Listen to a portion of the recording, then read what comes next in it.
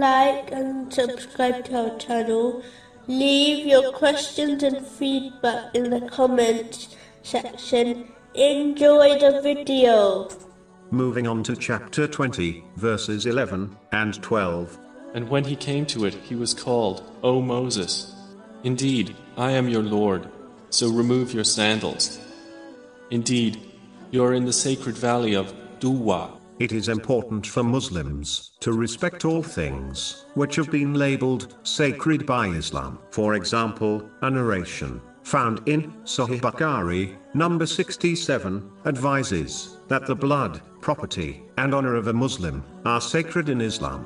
This narration, like many others, teaches Muslims that success can only be obtained when one fulfills the rights of Allah, the Exalted, such as the obligatory prayers and the rights of people. One without the other is not good enough. A true believer and Muslim is the one who keeps their verbal and physical harm away from the self and possessions of others. Therefore, it is vital for Muslims not to harm others through their actions or words. A Muslim must respect the possessions of others and not try to wrongfully acquire them. For example, in a legal case, a narration warns that someone who does this will go to hell, even if the thing they acquired was as insignificant as a twig of a tree. Muslims should only use the possessions of others according to their wishes and return them in a way pleasing to its owner. The honor of a Muslim should not be violated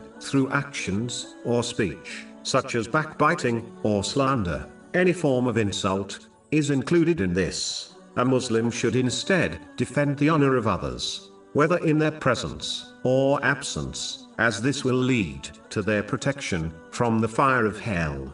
This has been advised in a narration found in Jami Tirmizi, number 1931. To conclude, one should avoid wronging the self, possessions, or honor of others by treating others exactly how one desires others to treat them. Just like one loves this for themselves, they should love it for others, and prove this through their actions and speech. This is the sign of a true believer. According to a narration found in Jami Tirmizi, number 2515,